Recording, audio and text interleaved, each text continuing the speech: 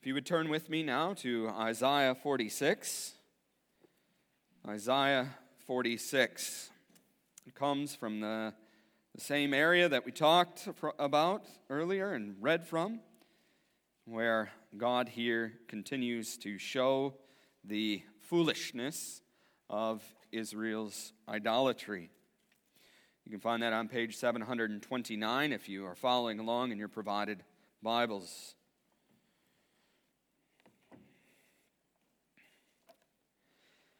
Let us now hear God's word. Bel has bowed down, Nebo stoops over. Their images are consigned to the beasts and the cattle. The things that you carry are burdensome, a load for the weary beast. They stoop over, they have bowed down together. They could not rescue the burden, but they themselves have gone into captivity. Listen to me, O house of Jacob, and all the remnant of the house of Israel, you who have been born by me from birth, and have been carried from the womb, even to your old age, I will be the same. And even to your graying years, I will bear you. I have done it. And I will carry you, and I will bear you, and I will deliver you. To whom you liken me, and make me equal and compare me, that we would be alike. Those who lavish gold from the purse and weigh silver on the scale hire a goldsmith, and he makes it into a god. They bow down, indeed they worship it. They lift it upon the shoulder and carry it. They set it in its place, and it stands there. It does not move from its place. Though one may cry to it, it cannot answer. It cannot deliver him from his distress. Remember this and be assured. Recall it to mind, you transgressors. Remember the former things long past. For I am God, there is no other. I am God, and there is no one like me, declaring the end from the beginning and from ancient times, things which have not been done, saying, my purpose will be established, and I will accomplish all my good pleasure. Calling a bird of prey from the east, the man of my purpose from a far country. Truly I have spoken, truly I will bring it to pass. I have planned it, surely I will do it. Listen to me, you stubborn-minded, who are far from righteousness. I bring near my righteousness. It's not far off, and my salvation will not delay. I will grant salvation in Zion, and my glory for Israel. So far, reading in God's holy word. I encourage you also to turn to Lord's Day 34. Lord's Day 34.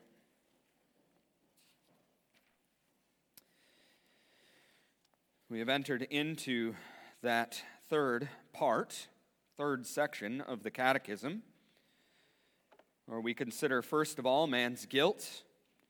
Then we consider man's salvation, the good work that he has done. And now we look at man's response, the work that we do in gratitude to him. And there are three documents, you might say, that the Catechism looks at. The first being the Apostles' Creed, the second being the law of God, in which we look at here. And so we see in that first question and answer 92, what does the Lord say in his law? And I will assume that many of you are familiar with this. It comes directly from Exodus chapter 20. And so that is the very law of God written on the two tablets of stone. And then we'll look at question and answer 93. How are these commandments divided? Into two tablets. The first has 4 commandments, teaching us what our relation to God should be. The second has 6 commandments, teaching us what we owe our neighbor. What does the law does the Lord require in the first commandment? That I, not wanting to endanger my very salvation, avoid and shun all idolatry, magic, superstitious rites, and prayer to saints or to other creatures. That I sincerely acknowledge the only true God, trust Him alone, look to Him for every good thing, humbly and patiently, love Him, fear Him, and honor Him with all my heart. In short, that I give up anything rather than go against His will in any way. What is idolatry? Idolatry is having or inventing something in which one trusts in place of or alongside of the only true God who has revealed Himself in His Word. This is what the church confesses. Let us go before the Lord in prayer.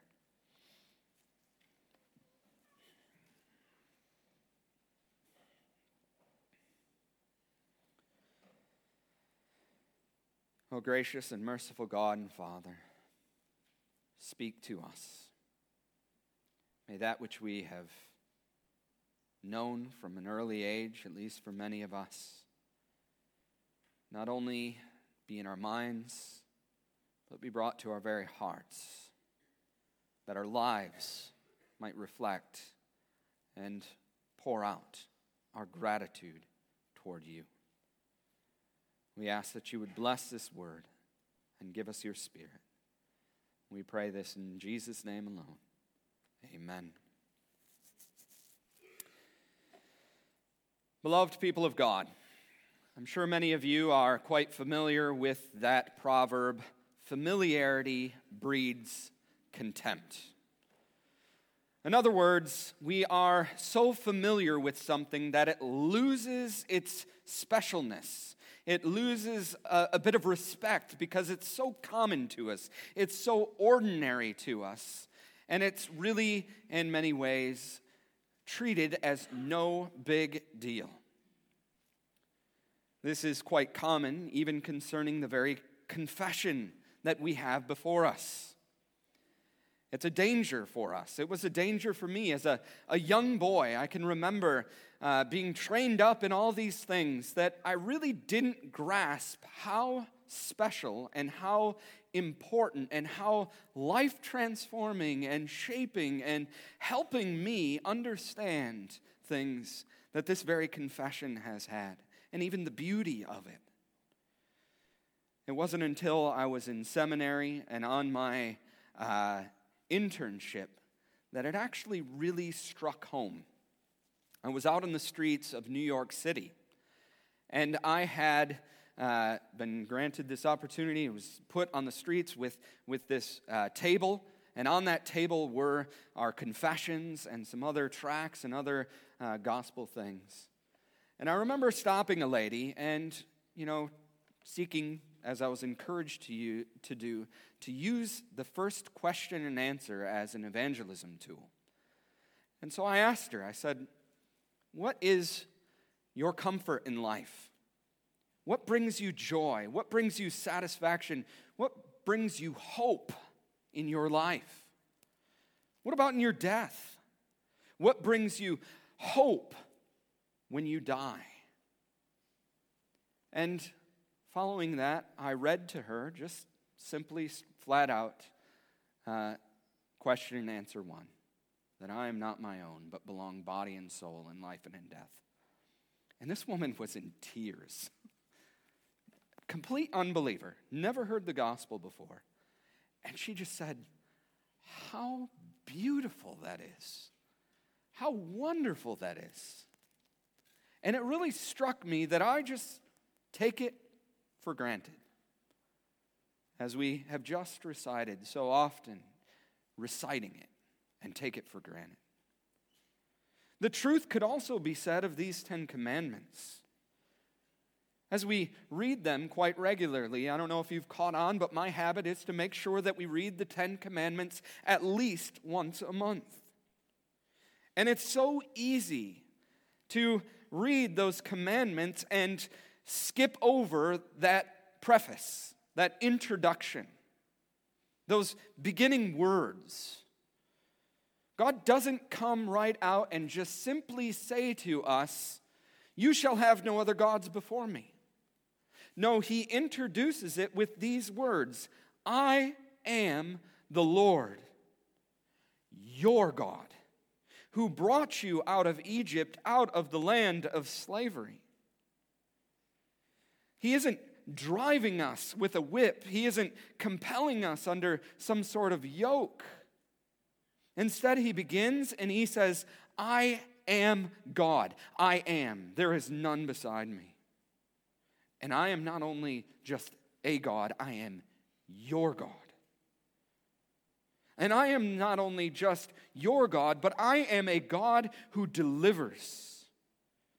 See, the Israelites were able to see what type of God he was, that he was the one who saves. He saves from slavery, from misery. He saved them from those enslavers in Egypt who had put the whips to their backs and caused them to live in misery as they cried out in misery and in pain. And God came to them and delivered them from those enslavers. But this God who delivered Israel from the enslavers in Egypt has also delivered all his people, both in the Old and the New Testament, from a greater enslaver, Satan, sin, and death. And so God comes and he says, "I am the Lord. I am your God, who bought you from the dock of slavery with Christ's precious blood. I have set you free from the whip and the tyranny of the devil. I have set you free from the shame and guilt of your sin. I have set you free from the fear of death. I am your God. There is none like me. Therefore, you shall have no other gods before me." This is the first commandment. It's rooted in that introduction. It's rooted in who he is and what he's done for us. And so as we look at this commandment, that you shall have no other gods before me, we need to first of all learn to recognize idolatry. Second of all, we need to see the results of idolatry. And thirdly, we need to see what is required in the first commandment. Now, there are certain forms of idolatry to us that are all very clear. Look at verses 6 and 7 with me from Isaiah chapter 46, where he says, "Those who lavish gold from the purse and weigh silver on the scale hire a goldsmith, and he makes it into a god. They bow down. Indeed, they worship it. They lift it upon the shoulder and carry it. They set it in its place, and it stands there. It does not move from its place. Though one may cry to it, it cannot answer. It cannot deliver him from distress." And so many of us are very familiar with that picture of the Old Testament and even in the New, of that idea of these gods that are made by man out of metal, these statues. We can just think of Acts 17, which speaks of Athens having this city being full of gods, full of idols. One commentator says this: "This wasn't just Luke's opinion. Ancient writers confirm this fact. Petronius once said that in Athens it's easier to find a god than a man. And Pausanias said that Athens has more images than all of Greece put together. Every god of Olympus had an altar or a temple there." And so these forms of idolatry are really blatant. They are in our face. They are clear. And they do still exist today, but they're far less common than what they were in that ancient day. But does that mean that idolatry is on the decline? Does that mean that idolatry is less? Not if we see that idolatry, as our confession understands it, is more than just a statue that one bows down to. But idolatry is having or inventing something in which one trusts in place of or alongside of the only true God who has revealed himself in his word. 1 Chronicles 16 backs this up as it says, "For all the gods of the people are idols." All the gods, all those, you might say, who are trusted, in whom people trust, are idols. And so our catechism comes to that conclusion, that it is more than just bowing down to some statue, but it has to do with what you trust in place of or alongside of the only true God. As Calvin says, our sinful nature is an idol factory. Man makes idols. That's what is seen here. That man is one who makes idols. He exchanges the creator for the creature, exalting something that is not ultimate, that is temporary, into the place of God who is everlasting.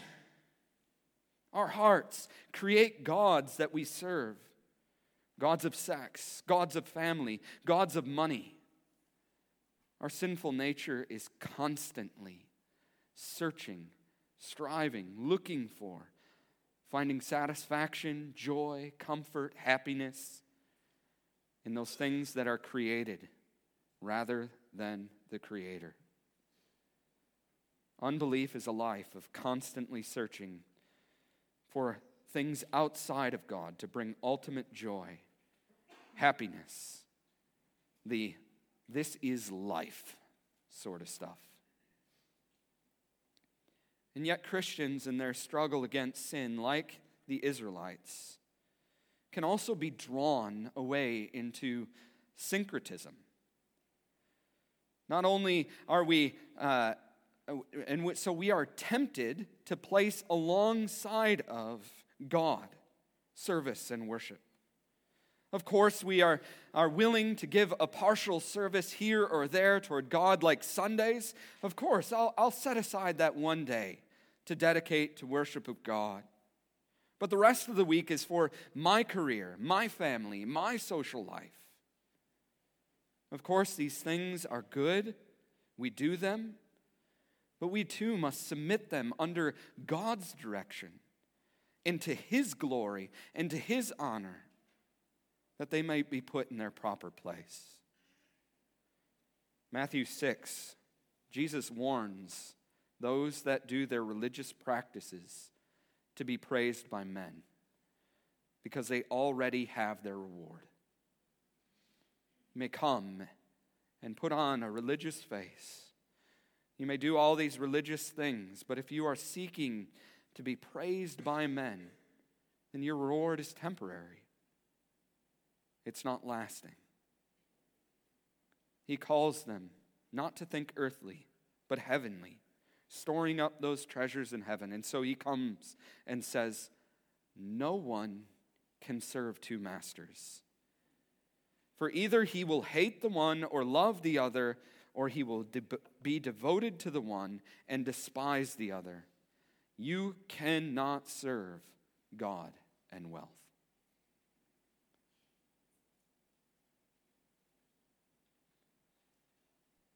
And so idolatry is more than just bowing down to some idol, but it is serving, worshiping, trusting in anything else beside the God of Abraham and Isaac and Israel, that God who delivers us in Jesus Christ. But in order to really properly shun as we are commanded, we need to understand the results of this idolatry, which brings us to our second point. The image of Isaiah 46 is a very telling one. As God reveals that foolishness, look at verse 1 and 2 with me. Bel has bowed down, Nebo stoops over. Their images are consigned to the beasts and the cattle. The things that you carry are burdensome. The load for the weary beast, they stoop over. They have bowed down together. They could not rescue the burden. They have themselves gone into captivity. Here God says, look, you've formed, you've shaped, you've fashioned your own gods. And what have they become? They're a god you carry around. One pastor calls them a wheelbarrow god. You have to pack them up. You have to carry the burden of this god. In other words, worshiping any other thing has a burden to it. There's a burdensomeness to it, as it is a load that is brought into captivity. Again, I will never forget one very astute observation of one man who has no faith at all. And yet, he's able to see so clearly the burden of idolatry, the burden of sin, and even that necessity to worship and that heart inclination to make idols. He says this, everybody worships. The only choice we get is what to worship. And the compelling reason for maybe choosing some sort of god to worship is that pretty much anything else you worship will eat you alive. If you worship money and things, if they are what you tap real meaning in life, then you will never have enough. Never feel you have enough. It's the truth. Worship your own body and beauty and allure, and you will always feel ugly. And when time and age start showing, you will die a million deaths before your loved ones finally plant you. Worship power, and you will end up feeling weak and afraid. You will need ever more power over others to numb your own fear. Worship your intellect, being seen as smart, and you will end up feeling stupid or a fraud, always on the verge of being found out. Look, the insidious things about these forms of worship is not that they are evil or sinful. It is that they are unconscious. They are default settings. Of course, we recognize that these forms of worship are evil and sinful. But he gets at the very heart. If we don't go against it, we're not conscious of it. They are unconscious. They're default settings. They're things that burden us. They enslave us. They entrap us. They are a heavy load that brings weariness and slavery, as Pilgrim's Progress shows. And so, beloved, are you weary with your sin? Are you weary with your idolatry? The idol of being loved and liked? Your desire to have that correct social media presence with all the likes? The idolatry of pornography, trying to have that satisfaction and that pleasure? That pleasure that only brings burden and guilt? Or the desire to have a perfect family so that one becomes concerned and overbearing upon the children, that they too become crushed by your weight? See, it doesn't have to be bad things per se, but it can be making those good things ultimate. Thereby, as our catechism says, even jeopardizing our relationship with God. One commentator says that loving God is like loving your spouse. When you choose your mate, it is to the exclusion of others. You can't have both.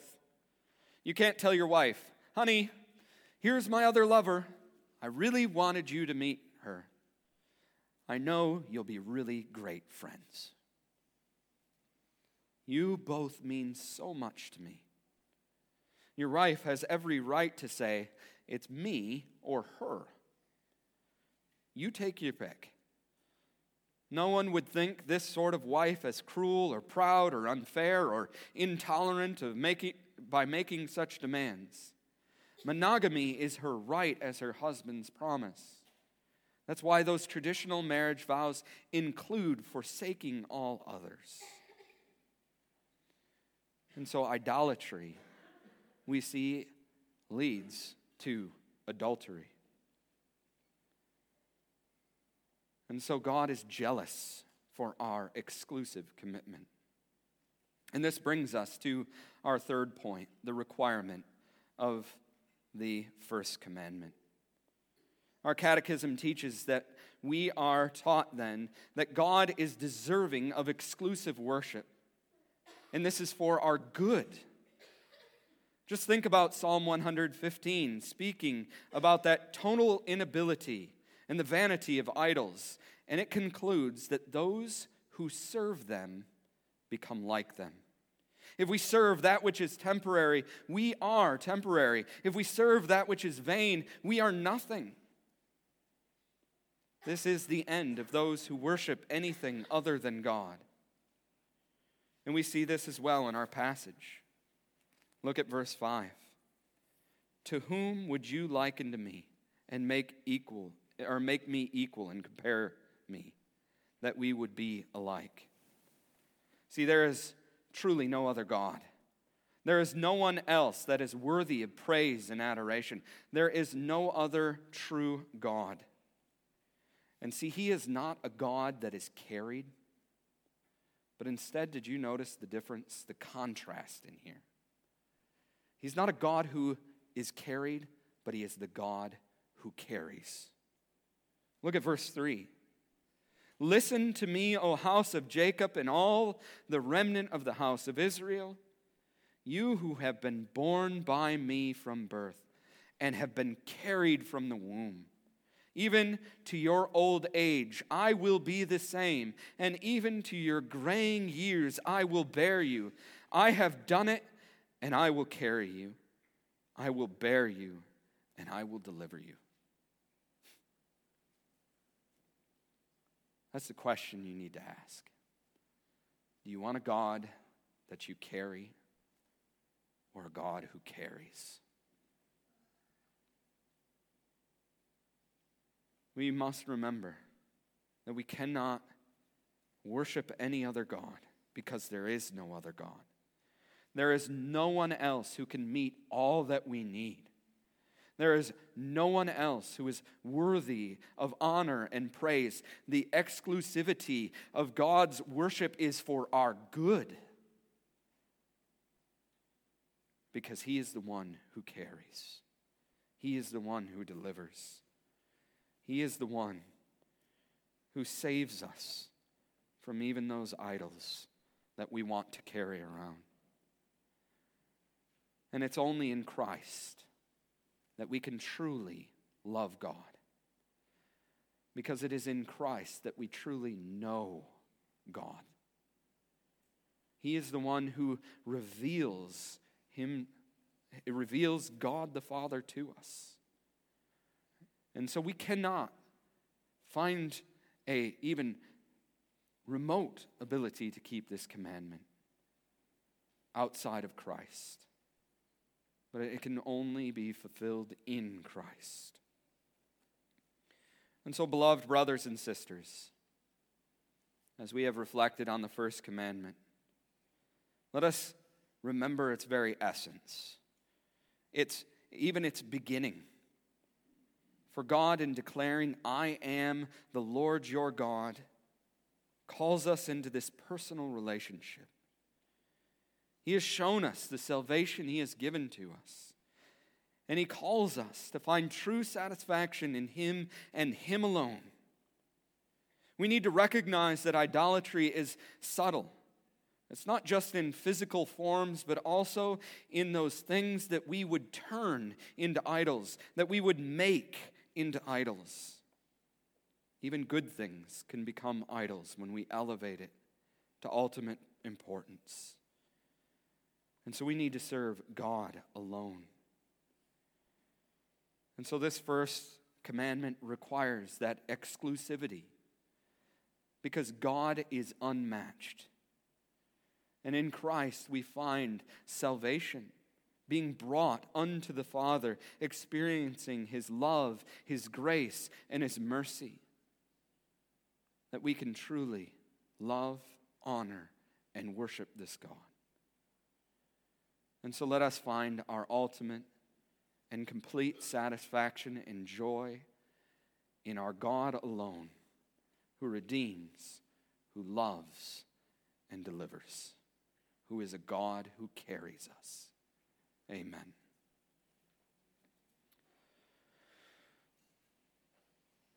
O gracious and merciful God and Father, would you impress upon us those words of Elijah, who called the house of Israel, the people of God, to stop limping between two opinions, as he proved that there really truly is only one God, in calling down fire from heaven to burn the sacrifice. And yet, Lord, there is only that one sacrifice in Christ Jesus.